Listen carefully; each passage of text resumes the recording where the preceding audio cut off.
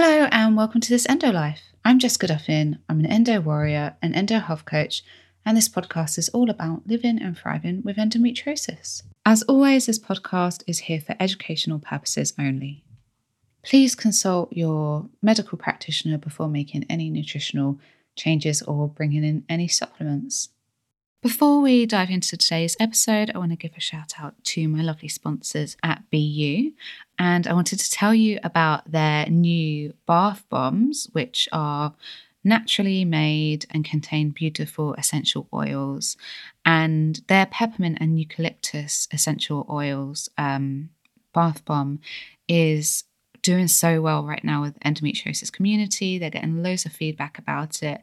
And, if you love the patches themselves, you're going to love the bath bombs because essentially it's the patch in a bath bomb.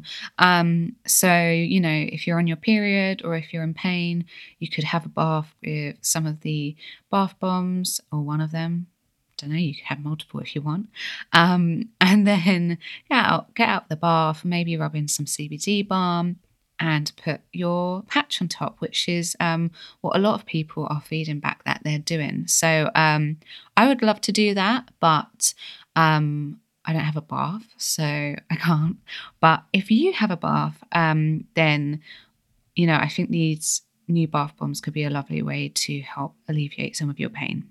So if you'd like to check them out, you can go to BU, which is buonline.co.uk.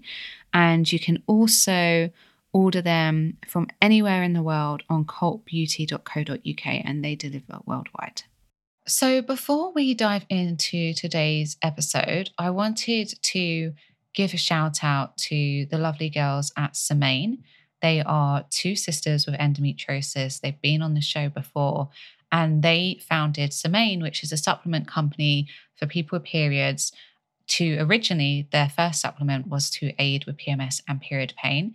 And I know that it is a lifesaver for so many people with endometriosis and painful periods.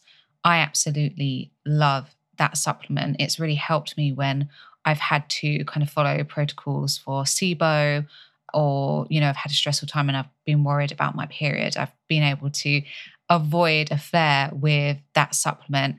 And they've always been so kind and kindly sent me them when I've needed them. And now they've come out with a new supplement called the Daily, and it is a hormone balancing supplement which is designed to help with healthy skin, stable mood, fewer cravings in your luteal phase, blood sugar balance. And they recently gifted it to me.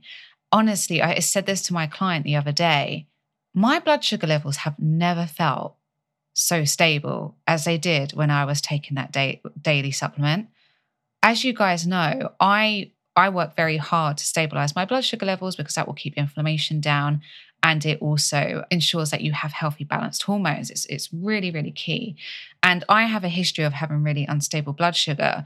Originally growing up, it was because of my eating disorder. But then in later years, it was much more down to, firstly, following a vegan diet when I didn't understand how to build my plate, a healthy blood sugar balancing plate. And secondly, because of my microbiome. And my microbiome, because of SIBO, is built to actually extract more glucose from my food and cause blood sugar instability. This is actually a really key piece of blood sugar.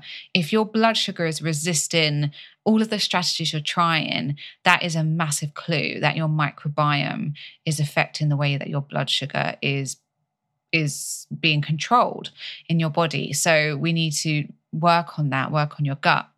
And mine has improved massively, but I still react much more erratically than someone else would to blood sugar fluctuations. And I couldn't believe the difference. It was like I had a whole month of stable blood sugar. It was incredible. And as a result, I had much more of a healthier cycle. I felt a lot more satisfied. I had less food cravings. I just felt a lot more stable in energy. So I'm a really big fan of this. And as I said, blood sugar is a huge piece to managing your hormones, hence why blood sugar is such a big part of their supplement. So the girls have kindly given me a discount code for you guys. It will get you 20% off your first order, whether that's the daily or the PMS and period support capsules. And the code is ENDOLIFE, one word, all caps. So ENDOLIFE. And that code is valid for the next 6 months, I believe. So you can use it at any time. So let me know how you get on with them. I'd love to hear if you find them as amazing as I did. And I hope that they bring you a happier and healthier cycle and period. Hi all. So I'm on my phone again because we have just arrived in a sort of temporary stopover Airbnb as we are traveling between French departments. I think that's kind of what they call the areas. So we're just outside Lyon for a couple of days before we go to the Dordogne. I am recording on my phone because this isn't a great setup to put my mic. There's not really much room. So I apologize for the audio. I'm really, really excited about today's episode, and I honestly think that this could be a series of discussions because, as you'll see, there's just so much to talk about. And even for me as a practitioner who works with people with Ehlers-Danlos syndrome and muscle activation syndrome, SIBO, endometriosis, there is just still so much to learn and there's still so much research to be done. So this is really just dipping our toes into the links and the connections, but I hope that you find it just as interesting as I did. But today I'm talking to Dr. Linda Bluestein, who is a board-certified anesthesiologist, integrative pain medicine physician, and former ballet dancer who specializes in coaching and educating dancers and other athletes and individuals at increased risk of hypermobility disorders. And Dr. Linda's own experience with hypermobility Ehlers-Danlos syndrome eventually led her down a career path change that has seen her help countless others to live well with hypermobility and basically avoid chronic pain development. You'll hear that that's like a really big area of Dr. Linda's work. She is widely published. She's considered an expert on hypermobility disorders, as you'll be able to tell from this conversation, and she's lectured internationally. In this episode, Dr. Linda and I sit down to discuss the link between hypermobility spectrum disorders, hypermobile Ehlers-Danlos syndrome, muscle activation syndrome, and endometriosis. So here's a recap of what we cover. We talk about what we mean by generalized hypermobility, hypermobility spectrum disorders, and hypermobility EDS and how they differ. We talk about the signs and symptoms of these conditions, the link between hypermobile Ehlers-Danlos syndrome and menstrual disorders, bladder dysfunction, and pelvic pain, and Dr. Linda's approach to managing these problems. We talk about what mast cell activation syndrome is, how it's associated with hypermobility and Ehlers-Danlos syndrome, and how it may be a driver behind Ehlers-Danlos syndrome and endometriosis. We also talk about, very briefly, the link between SIBO and hypermobility, Ehlers-Danlos syndrome, and connective tissue disorders. And then finally, we talk about Dr. Linda's key strategies for managing symptomatic hypermobility and hypermobile Ehlers-Danlos syndrome. So there's a lot in this discussion, and I think it's just, there's so much to explore. So I hope that it kind of maybe gives you a thirst for more if you recognize the symptoms. And I see so many people within my community with these conditions. So fingers crossed it reaches some of you out there who are also struggling with the same. All right, let's get to it. For anyone who isn't familiar, if you could just, tell us about yourself, introduce yourself, and the amazing work that you do in the world. Oh, well, thank you so much for that kind introduction. My name is Dr. Linda Bluestein, and I am a anesthesiologist, and I went into medicine, though, really as like a plan B. I really wanted to be a professional ballet dancer. And when that didn't pan out, though, I decided to go into medicine. I love science and really had a great career as an anesthesiologist in the operating room, really enjoyed doing that. But then came a time when my own health conditions, really started to pile on and catch up to me. And so I needed to make a career pivot and ended up, really diving into hypermobility and associated conditions.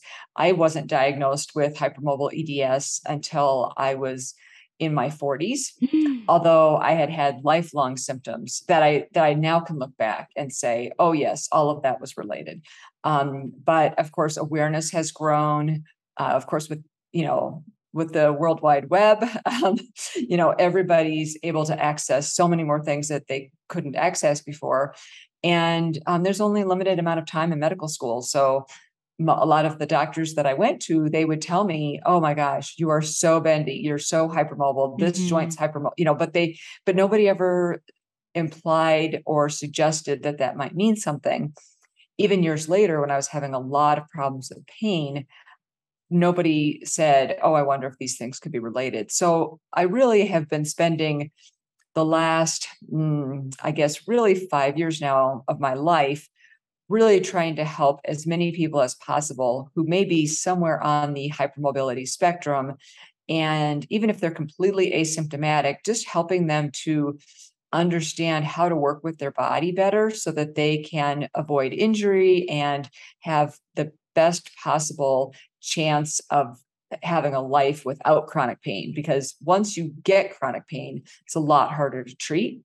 So I'm really trying to catch people early on in the process and be able to prevent some of the physical and emotional sequelae that can come from these conditions. Absolutely. And I think the work that you're doing is so important. I mean, I've seen a paper that says that, I can't remember the percentage, but so many patients with Ehlers-Danlos syndrome and hypermobility symptoms are kind of dismissed and prescribed antidepressants and kind of told, it's all of these other things other than what it actually is. And having endometriosis myself and working with so many people with endometriosis, it's the same issue. We're told for decades that there isn't anything wrong with us, or it's, or just no one really thinking it's an issue. Right. So I completely understand. My way into this work was having endometriosis, and it sounds like your way into this work was having Ehlers-Danlos syndrome. So Yep. we share a similar story there. And complete tangent, but obviously I know that you work with dancers. So was it an issue for you having hypermobility, Ehlers-Danlos syndrome as a dancer when you were younger?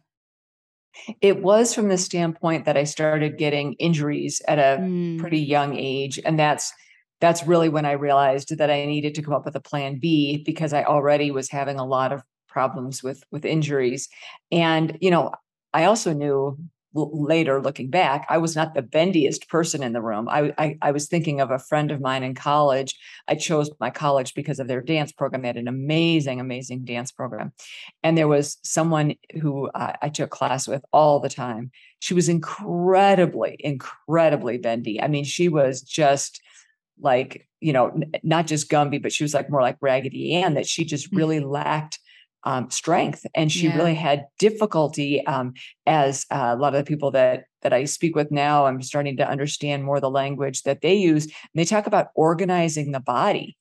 And that if you're a dancer, or if you are somebody who, is using your body a lot, you're a circus performer, you're a gymnast, ice skater, you have to be able to position your body in a way such that you can do then the complex maneuvers that are required. And if you can't organize your body and get things lined up correctly and be able to use your body with the proper neuromuscular patterns, that can make something like dance very challenging. And a lot of people, they if they go to a studio that doesn't necessarily really pay attention to technique, and they may look and see, oh my gosh, this dancer has these gorgeous lines. Well, okay, maybe you have a little bit of knee hyperextension, and maybe you have, really flexible feet and high arches and things like that. And maybe you have a lot of external rotation of your hips. If it's classical ballet, those are the things that people look for, and a flexible back and that kind of thing. But that doesn't mean that you have good core strength. That doesn't mean that you have, the ability to have good proprioception and things like that. And all of those factor into things like injury risk and the ability to use your body at a really, really high level, like was required. Okay, that's so interesting. I mean, I don't know if this is just a flippant statement that isn't necessarily true, but I am on a waiting list to be checked for hypermobility, Ehlers-Danlos syndrome. But the physio who pointed it out to me, because I was talking about constant knee pain ever since I was young, and she was like, "Well, do you have a history of hypermobility in your family?" I was like, "I don't think so." Like, my nan was in the Royal Ballet, and she was like, "Oh, you don't get into the Royal Ballet without hypermobility." And I was like, "Oh, okay." Definitely. So yeah, but I mean, you might help answer some of my questions, because I'm very, very stiff. I wouldn't say I'm bendy in any way, but we can get to that, because it's something that I wanted to ask about the symptoms. But you mentioned in your opening, like, the hypermobility spectrum. So this is a podcast about endometriosis, but my listeners are getting more and more aware of hypermobility and hypermobility EDS. So could you introduce us to the concept of the hypermobility spectrum, and kind of what's hypermobility and Ehlers-Danlos syndrome? What's kind of the difference between them? Sure. So hypermobility by itself simply means that a joint or a group of joints has greater than expected range of motion. And that's all that it means. So it's if you can have a hypermobile knee, hypermobile elbow, and that just means that it bends farther than it's supposed to. So like in the example of the knee, we often call that back knee, or that's something that dancers often see because it makes for a very nice aesthetic line.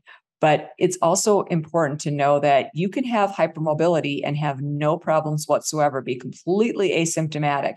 Now, the question is, are you asymptomatic? You don't have any problems and you're going to stay that way? Or are you asymptomatic and eventually down the road, are you going to develop problems? And we don't really know the answer to that question. We think that there are people who have some hypermobility and never develop problems, but it's really, it's hard to get big enough studies to really look at those kinds of things. So there's some people that have hypermobility and no problems, no symptoms whatsoever. And then there's people that have the combination of things that are suggestive of a connective tissue disorder. So the things that are suggestive of a connective tissue disorder include the joint hypermobility or joint laxity. So joints that are looser than normal, that have more range of motion than normal, have difficulty staying in proper alignment, that kind of thing. So that's one part. The second part is changes in the skin. So they might have stretchier than normal skin. So you can kind of like pull the skin on the side of your neck and you can see how stretchy that is. You can pull the skin at your wrist and see how stretchy that is. They have abnormal scarring. So instead of developing a nice thin scar after you've had surgery or an injury or something, the scar will be kind of wider. And the different types of connective tissue disorders present differently. But this triad of three things is really what we're looking for to know if someone falls more into the group of connective tissue disorders, or if they're more into a middle category, which I'll explain in a second. The third aspect is weak tissues.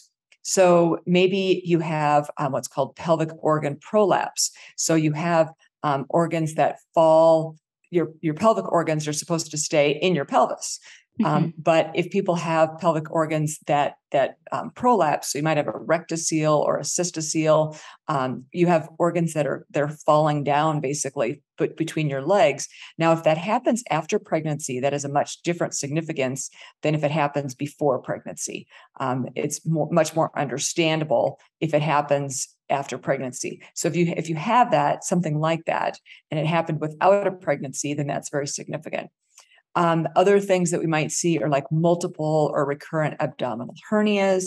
You might see skin that like tears really easily and things like that. So that triad of three things. So we see the joints, the skin, and the tissues being affected. If we see that triad of three things, then we tend to think more, okay, does this person have a connective tissue disorder, of which the Ehlers-Danlos syndromes are the most common type. And there's actually 14 different subtypes of the Ehlers-Danlos syndromes, with the hypermobile type being the most common. If a person has symptomatic hypermobility, meaning that they're hypermobile and they have symptoms that are likely attributable to that hypermobility, but they don't fall into any of the buckets of any of the connective tissue disorders that we might think of or other explanations for their hypermobility, then, and they don't fall into the category of hypermobile Ehlers-Danlos, then now they go into the category of hypermobility spectrum disorders. And this is a concept that was introduced in 2017 by the International Consortium on EDS and related disorders. And they said, well, they made the criteria much more strict for hypermobile EDS, realizing that they were going to be then leaving some people out. They said, well, we need another category for the people who don't fit in that category of hypermobile EDS or have another explanation for their symptomatic hypermobility. And so that's what is hypermobility spectrum disorders. Right. Okay. So, and I mean, I've seen the criteria and it is quite strict for hypermobile EDS. So we're looking for, I mean, what would you see in the people who are falling under like hypermobility spectrum disorders? Because I have done a couple of different lectures and they talk about like, GI symptoms and dysautonomia symptoms, which, we're going to get into the co-conditions, but would you see some unusual symptoms that you wouldn't expect to see? So that's a really great point, because those other things that we see lots of gastrointestinal problems. That's extremely, extremely common. We see lots of autonomic dysfunction, so that where the autonomic nervous system doesn't work properly. We see a lot of different types of, pains, aches and pains in all different parts of the body. We see muscle weakness. We see a lot of different things. But what they decided when they were looking at these the different categories, they decided to leave out completely things like dysautonomia, gastrointestinal problems, mast cell activation syndrome, these comorbidities, because then it really gets much, much more confusing. And they're trying to really focus in more on what is attributable to the hypermobility. Right. Directly. Yeah. It's very confusing. And it's really hard to keep things accurate and also understandable sometimes. Yeah, absolutely. I find that for me as well, like working with clients, and obviously I'm not a doctor, so I'm just trying to give them the information that's out there. And I do have the criteria because it's provided with me in my training, and so I get them to look at it. But it's just so it's difficult because people can have all of the signs of, the other conditions, the POTS and the MCAS and the SIBO, and then it's like, well, but they're also, like me, I'm really, really stiff, but I have such joint pain. And I don't, so it's, I mean, can the symptoms be subtle? I'm assuming that this is where it would come on the spectrum. And also, at least from, I don't know if you're familiar with Dr. Guggenheim. I think I'm saying her name right. Yes. Oh, yeah. Very familiar. I did one of her lectures, and she was talking about that there's a lifespan of hypermobile EDS, and that kind of in its like fourth stage is when you see like a lot of chronic pain and joint stiffness. So the older patients may not present as hypermobile. And I'm just curious as to what your thoughts are on that. Do you tend to see, like, is it obvious that someone is hypermobile? Is it, or can it be subtle? Oh, it's definitely not obvious. Definitely not. So this is part of why Drs. Hakim and Graham developed something called the 5-point questionnaire in 2003. And the Beighton score is what's used most commonly to assess for joint hypermobility.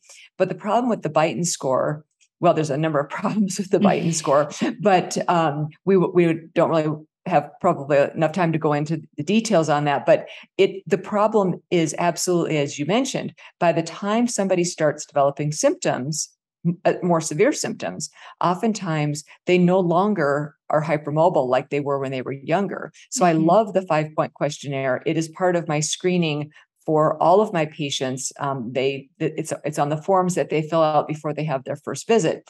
Do we have time that I could go through what the 5 questions I are? would love to, because this is Okay. new to me. I didn't know about this. Oh, this is very, very important. So this has been validated in, many, many different languages. It's been tested internationally. It has been, this is not me just saying, hey, they came up with this great thing. Doctors Hakim and Graham are the grandfathers of hypermobility, Ehlers-Danlos. I mean, they did all of the original groundbreaking. I shouldn't say original, because like Dr. Beighton, of course, came up with the Beighton score, and doctors Ehlers and Danlos were dermatologists that first came up with describing Ehlers-Danlos. But Dr. Hakim and Graham are really the modern ones who really got this brought to people's attention, and they're just amazing human beings who really have just done so much for the space and for the world and for the people who have these conditions. And these are the 5 questions. So the first 2 questions are actually straight from the Beighton score, but they ask, can you now, or could you ever, place your hands flat on the floor without bending your knees? So when you get asked that for the Beighton score, you only get credit if you can do it at that moment in time. So let's say you go in, it's a cold day, you go running into your doctor's appointment, and normally you can do it, but you can't do it that day because your hamstrings are tight and your body's cold, and you're not able to do it. You don't get that point. So on the 5-point questionnaire, it's, can you now or could you ever place your hands flat on the floor without bending your knees? That's the first question. The second question is, can you now or could you ever bend your thumb to touch your forearm? Now, that one's a little bit harder, because unless you know the Beighton score, or unless you know that you tried doing that at some point in time, a lot of people would be like, I don't know, I never tried that, so that one's a little bit harder. But it's basically, with these 5 questions, you want to add up the number of yes answers. Okay, that's how you do it. So for the third question, it's, as a child, did you amuse your friends by contorting your body into strange shapes, or could you do the splits? Next question, as a child or teenager, did your shoulder or kneecap dislocate on more than one occasion? And then the last question, do you consider yourself double jointed? And if you answer yes to 2 or more of those questions, it is believed to have in the range of 85% sensitivity and specificity. I always struggle on that word. I cannot say that word either. I don't know why. Yeah. It is very challenging. So the positive predictive value of this test is not perfect, but again, if you are looking at this in combination with the other variables, it can be very, very useful. And a really, really super important thing to remember, I feel like even people that I know that are in this space a lot, sometimes forget this. Both the Beighton score and the 5-point questionnaire, and if you're looking at like the lower limb assessment score, or some of these the upper limb assessment score, there's all these different tools. Those are looking for hypermobility, just hypermobility. Those are not looking at EDS. And I see a lot of people getting that mixed up. So if you have more than 2 answers on the 5-point questionnaire, that does not mean that you have EDS. Yeah. And that's looking for, the 5-point questionnaire is really looking at, do you have generalized joint hypermobility? Because another thing that the International Consortium did was they broke hypermobility down into 4 different types. So we have localized joint hypermobility, which means that you're hypermobile in, like 1 or 2 joints, and it might be bilateral. So maybe it's hips and knees, and that's it. If you have peripheral joint hypermobility, that means you're hypermobile in your hands and your feet, but not in your larger joints. And then if you have generalized joint hypermobility, that means you have hypermobility in like 5 or more joints usually. And then if you have historical joint hypermobility, that means you were hypermobile in the past, but you're not anymore. Wow. Okay. There's so interesting, so much to it. And got, no wonder people get confused. And I think that doctors as well, like at least in the UK, like general practitioners aren't necessarily fully equipped to go into all the nuances of it, especially with such short appointments. So you're completely right. If you turn up and you're really stiff and it's a cold day, or you're at this point where you're older now and you can't do those movements, then yeah, of course, what do you do? And I have got those questions, but I didn't realize that was kind of what they were called. But yeah, I mean, it's so I always go back and forth on my issues, but I don't think I was bendy as a child, but always joint problems. And something that I noticed with the Beighton score, for example, is that they focus on like the knees, like you said, the wrist, the thumb, the elbows. What if someone had hypermobility like somewhere else, like their ankles or their hips? Right. So that's why literally there are probably maybe 20 different hypermobility testing methods. Right. There's, the Marshall test. There's the Carter and Wilkinson method. There's the University of Tokyo joint laxity test. Something called Winnie Davis, the Sanchez scale. I'm probably mispronouncing that last one, but there are the Bulbina scale. There's a lot of different ones that, but for some reason, the Beighton score, I mean, it does have some advantages. It's quick. It's something that's very easy to learn, and it has been validated in a number of studies, but it was designed as a research tool, and it misses a lot of joints. It doesn't include all the joints. Of course, none of the tests are really going to include all of the joints. That would be impossible. That would take forever, right? To do that assessment. But the Beighton score does exclude some joints that are commonly injured. And so that's problematic. Like you said, it doesn't include the ankle. It doesn't include the shoulder. And those are joints that are quite commonly. Yeah, that's a problem. So interesting. Okay. So this is what my listeners have been waiting for, I think. From like the research and the lectures that I've watched, and as I said to you, I'm nowhere near an expert. This is something that I've been doing a lot of research on in the past year. But it at least to me appears that there's a strong correlation between hypermobile EDS and menstrual and pelvic problems. So like heavy menstrual bleeding, painful periods, pain during sex, bladder issues like bladder dysfunction. And there's like an estimation that 6 to 23% of people with hypermobile EDS also have endometriosis. So I wonder, is that the same for people who just have generalized joint hypermobility, or is it just with hypermobile EDS? And are you familiar with this? Like, do you see this with your clients? And could you tell us more about why this happens? Why is hypermobile EDS causing so much pain in the pelvic region? So part of the problem when you go to actually study these things is that we have had so many changes in what we call nosology over the years. So the criteria for hypermobile EDS, changed in 2017, but before that, it was being applied using a couple of different types of scoring systems, and then some people that probably didn't even use a scoring system. And we had numbered types of EDS. Then we've had different names.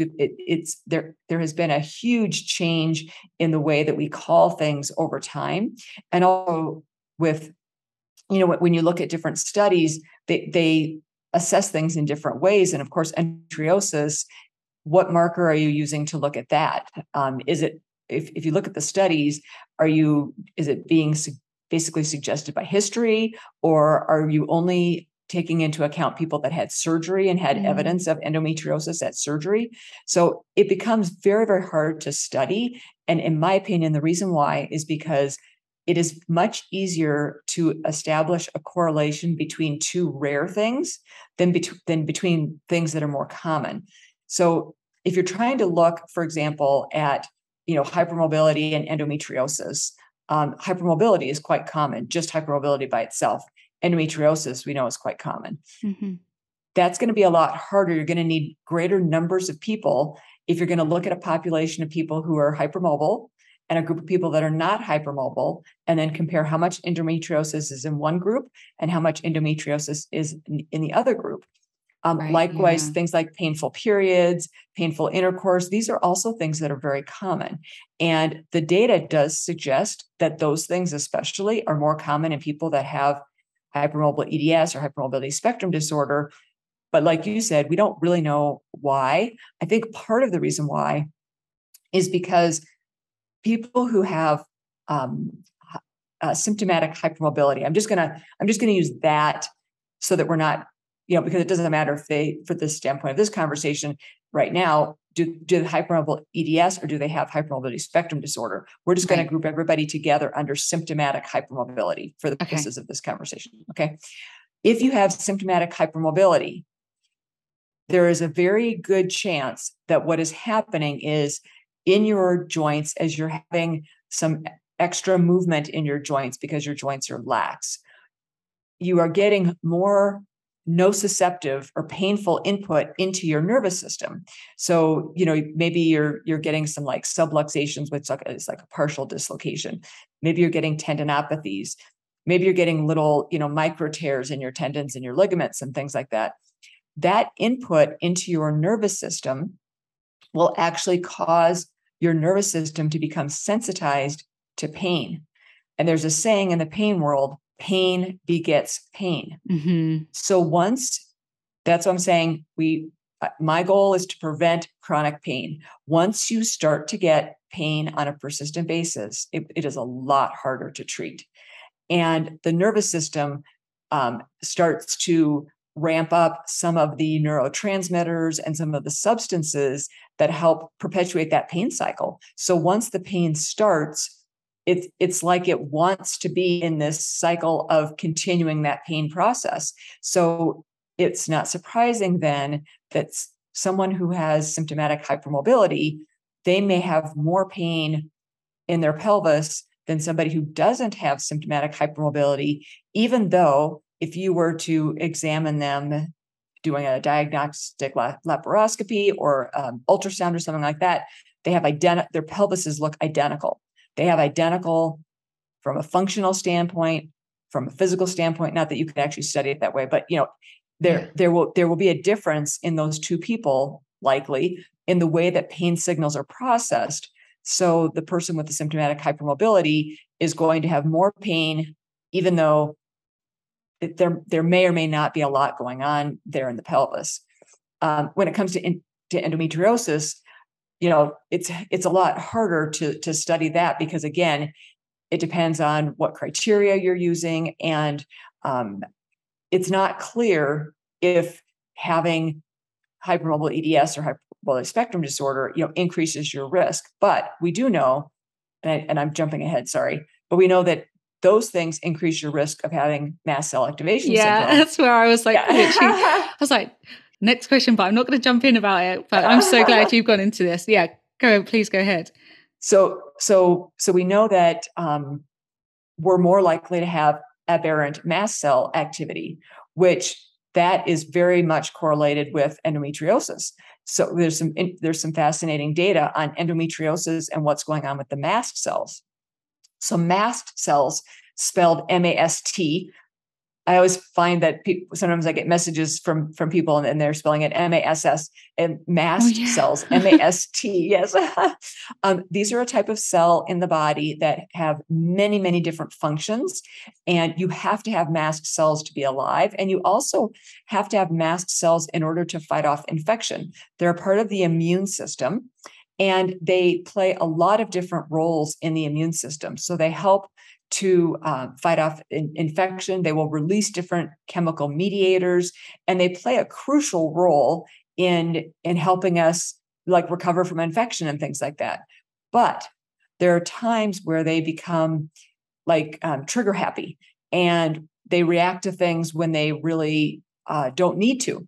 And then they release their chemical mediators, and they have hundreds and hundreds of chemical mediators that can have effects all throughout the body. So the confusing thing is these people will present with a really wide array of symptoms, and most doctors are trained on different diseases and illnesses as more kind of well circumscribed things, and not something that can be more systemic like that. So if we hear a person say, I have these rashes and hives and, allergic rhinitis and eczema, and I get dizzy when I stand up, and I have pain in my joints, and, the doctor's going, oh my gosh, I don't know what this is, because normally we don't think of those things as being related. and I have painful periods, and it's like, oh my gosh, I don't know what to do with all of this. But we're now getting more and more evidence that these things are related. Yeah, absolutely. And I mean, other than the painful periods, because I manage my endo really well, like you just described me to a T. Mm. So yeah, MCAS is something that I see a lot in my clients.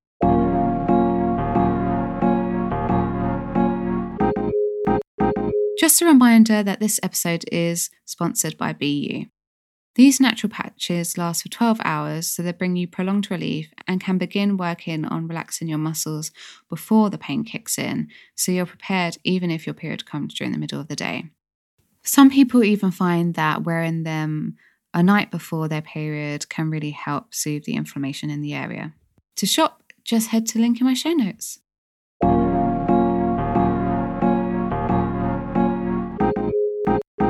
I don't know if I would have to watch the lecture back, if this is just Dr. Guggenheim's theory or if it is actually in the research.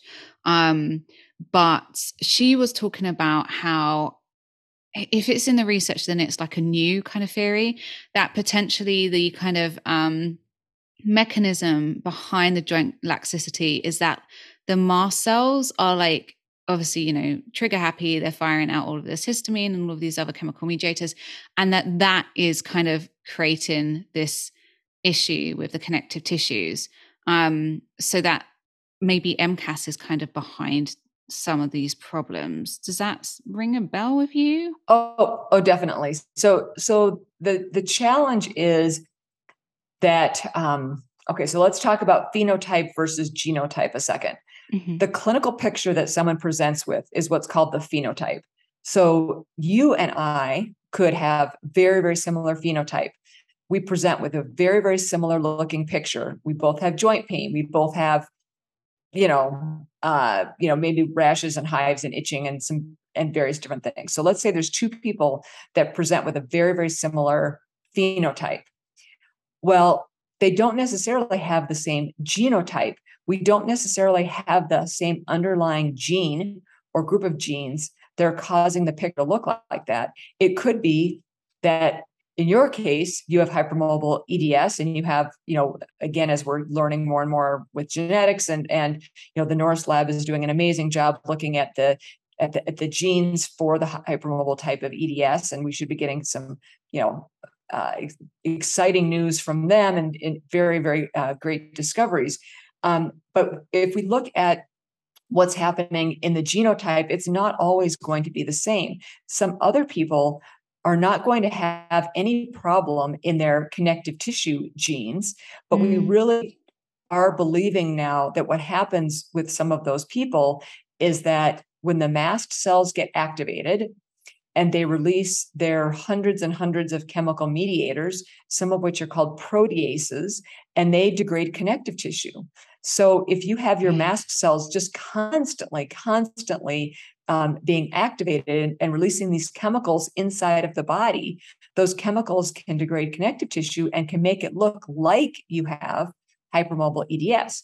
One of my very, very brilliant colleagues and friend, Dr. Lawrence Afrin, wrote a paper, I believe it was published a year ago or so in the American Journal of Genetics. And the title of the article is "Some Cases of Hypermobile Ehlers-Danlos Syndrome May Be Rooted in Mast Cell Activation Syndrome."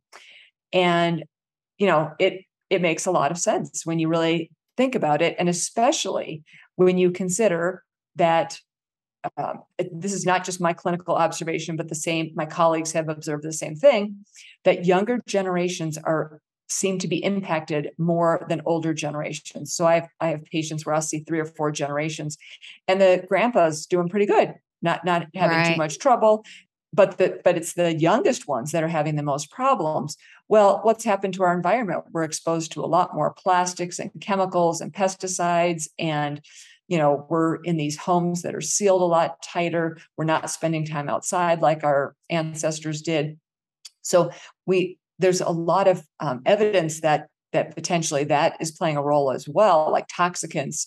And there's a theory about that, toxicant-induced loss of tolerance. Dr. Claudia Miller has published tons and tons of papers on this topic. And if people are like, oh yeah, I'm one of those people who has chemical sensitivity, definitely you'll want to check out Dr. Claudia Miller and her work. And it's really fascinating. And I think what she says makes perfectly good sense and fits in very nicely with the picture of mast cell activation syndrome, and that this is what's happening to a lot of people. They just cannot tolerate all of these things that we have in our environment, and other people, it doesn't faze them at all. But we do know that we are seeing, an increase in chronic illness, and of course, COVID doesn't help with that either, because activation of the immune system, whether it's by infection or vaccine or any of those things, can lead to problems. But we need to coexist also with microorganisms. I mean, our gut is full of them. And you mentioned SIBO earlier, small intestinal bacterial overgrowth. We need to be able to have bacteria in our intestines. That is the way that our bodies are the most healthy, with a nice, diverse gut microbiome. But when people have slow transit time in their intestines, that's when they end up with small intestinal bacterial overgrowth, because they get bacteria, growing in their small intestines that are not supposed to be there. So. Yeah, absolutely. And I was actually going to ask you about that. I forgot to put that in my email to you, but, from a SIBO perspective, because I'm the endobelly coach, like I see endometriosis and I saw SIBO so much that I trained in it. So I kind of see people with the two. We know that hypermobile EDS can slow down, motility, slow down the migrator motor complex in the sense, well, not necessarily slow it down, but you can have like droopy bowels, right? So like the intestines are kind of floppy and the MMC can't push things through. Is that the same if someone was like symptomatic hypermobile, or just they would generalize hypermobility? Would that still affect the gut, or is it only in people who have the connective tissue disorders that would actually cause a problem with the motility? Does that make sense? I feel like I butchered that. Right. No, that makes sense. So, the more, if you have, like, say, classical EDS or vascular EDS, your clinical picture is going to be different than those that have hypermobile EDS. If you have hypermobile EDS, yes, then you can definitely have, like you said, the droopy bowels and things like that. And I believe that we will in the future, right now we have 14 different types. Who knows? Maybe we're going to have 20 types, 25 types. Is it going to end someplace as we, genetics has just exploded, of course. And so will we be able to more accurately describe what kind of a picture is expected in a given person? Perhaps. But the thing that we also need to remember is that we have the ability to think, and what we think influences how our body functions. We know that stress, physiologic stress, psychologic stress, is one of the biggest activators of mast cells. So we know that and obviously we're living in very stressful times. So that doesn't help either. So if people can get the right amount of information and say, okay, that could be more stressed, knowing that stress influences these things. But at the same time, I can also use that knowledge as power and say, okay, but then the reverse is also true. If I can get a better handle on my stress, and if I can activate more my parasympathetic nervous system, my rest, digest, and restore system, and have less activation of my sympathetic nervous system, my flight, fight, or freeze, then perhaps I can, get myself into a space where I'm not activating my mast cells as much, and I'm actually going to improve how my body functions. So there's a quote that I really, really like that says, "Think how difficult physics would be if particles could think." So we have to remember in science that what we think affects how our body functions. And so it can be very, very difficult to tease out some of these different things because we're all wired so differently. And then there's also differences in genetics in terms of how much pain we feel. So it's also possible that it's not like it's a single gene that causes you to have this picture or that picture, but it's a combination of genes. Maybe when we find out what one, or it's probably going to be more than one gene is for the hypermobile EDS type. Maybe people that also have a gene that predisposes them towards more inflammation, or a gene that predisposes them towards more chronic pain, maybe those people, are going to be much more aware of it. And maybe people who don't have those genes, maybe they could walk around with hypermobile EDS and really just not have as much problems. So genetics is something that's just, I think that's another important thing to think about, is that, your average primary care provider, they need to know about so many things. They need to know how to treat infection and injury and abdominal pain and chest pain and, headache. And they need to know how to treat so many different things that I think it would be fabulous for them to know enough about hypermobility and associated conditions to be able to at least steer someone on the right path. But we also have to make it, easy for them to do so. And like you said about not having time, we don't have time. We don't have time with our clinicians, with our healthcare providers. We need more time, because a lot of these issues are so complex. They involve multiple different systems, and you need time to build that rapport and that relationship. And our healthcare is so under duress and stress right now. It's physician suicide is on the rise. I mean, it's just, I think a lot of people, they get so angry with physicians, and it's understandable, but we also have to understand that, the dynamics of the healthcare system have really dramatically changed. And it's the system that we need to improve, and not just like, oh, no, we just need to fix the doctors. Trust me, I work with a lot of medical students. They start out so compassionate and empathetic, and they want to do good in the world. And they are just amazing human beings. The ones that I work with are just incredible. Over time, though, you get, a lot happens, and you get less and less time with your patient, and you just get beaten down with regulations and administrators saying, no, you need to see 30 patients in a day. Can you imagine? Yeah. Can you imagine trying to see 30 people with endometriosis? Oh no. Free is enough to push me to my very limit. Right. Exactly. Yeah, I know. Absolutely. There has to be a huge change. It's going to take time. I think that, like you said earlier on, I don't know if in just our conversation or in the recording, that we have more access to information now. So for the time being, we have these podcasts. Like I know doctors aren't a fan of it, but we do have Google, and it is helping us to get the right diagnoses and say, look, these are the things that are going on for me. So being an advocate for yourself at this time, I think, is quite important. Definitely. We can connect the dots that sometimes doctors are missing in a 5 or 10 minute appointment. I would love to, in the final bit of our conversation, just give people some more practical tips or an overview of what they can do. So obviously, as an endo health coach, I have a sort of several ways to address pelvic pain, from, lowering inflammation, managing histamine levels, pelvic floor physiotherapy, addressing adhesions, nervous system regulation, all of those things. But I find that my clients with hypermobile EDS, or who they have the co-conditions that we talked about, like MCAS and SIBO and things like that, they tend to have a harder time minimizing this pain. They can get there, but it takes longer. And we often have to try different things before we see a breakthrough. Do you find that there are specific strategies that help to manage the pelvic or menstrual associated problems that can occur within this community? So I love all of those tools that you've mentioned. I definitely refer people all the time for pelvic floor physical therapy. We talk a lot about nutrition. I often refer them to a nutritionist.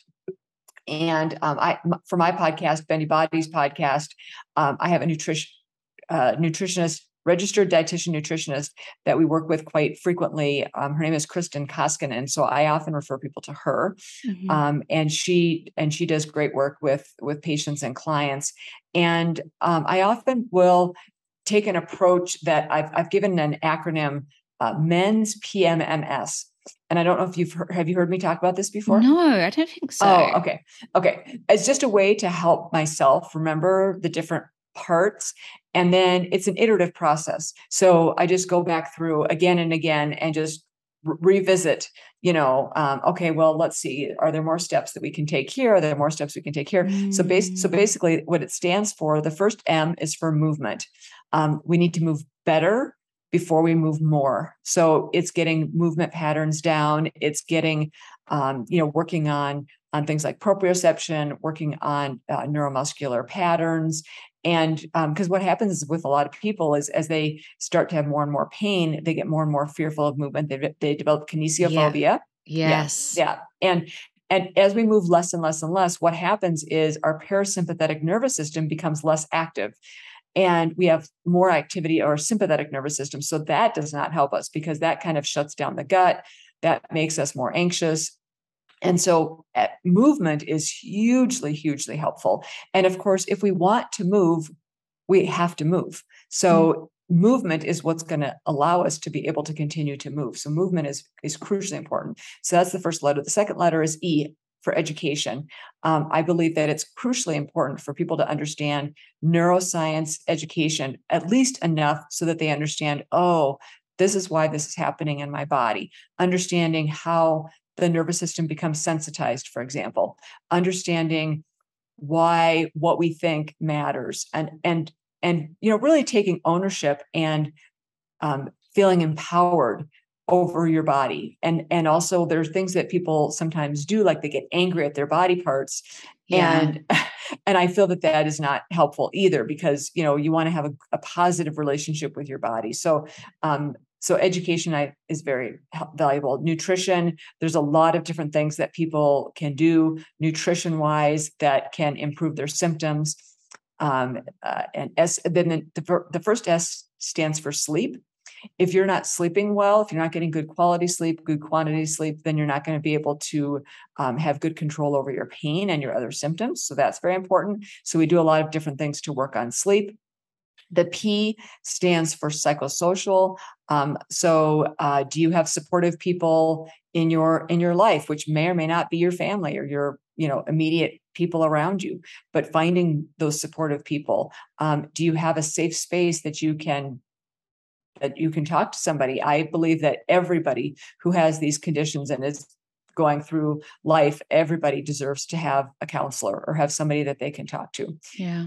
And then the next M stands for modality. So it might be acupuncture, acupressure, a variety of different techniques that we can use for improving, low-level laser, red light laser. There's a bunch of different things in the modalities category that we can try. PMMS.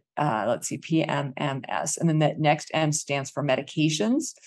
Notice that I put that M last. There's 3 M's, but I put medications last because although medications do have a role, it's very important not to get over reliant on medications. And when I say that, what I mean really is, you go in to see your PCP and you have 7 minutes for the visit.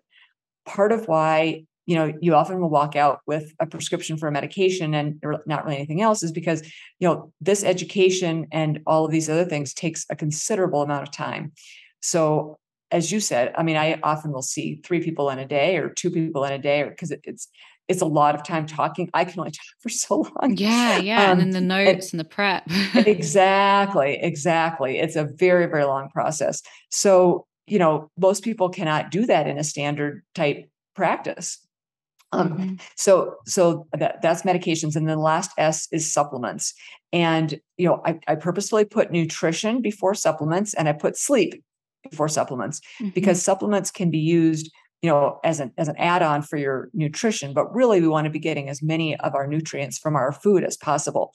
So this is kind of the way that I'll just go back through mentally, like, okay, let's see, which of these can we go back to and readdress to add something in and tweak your comprehensive treatment plan so that we can, basically what I'm looking for is optimizing function.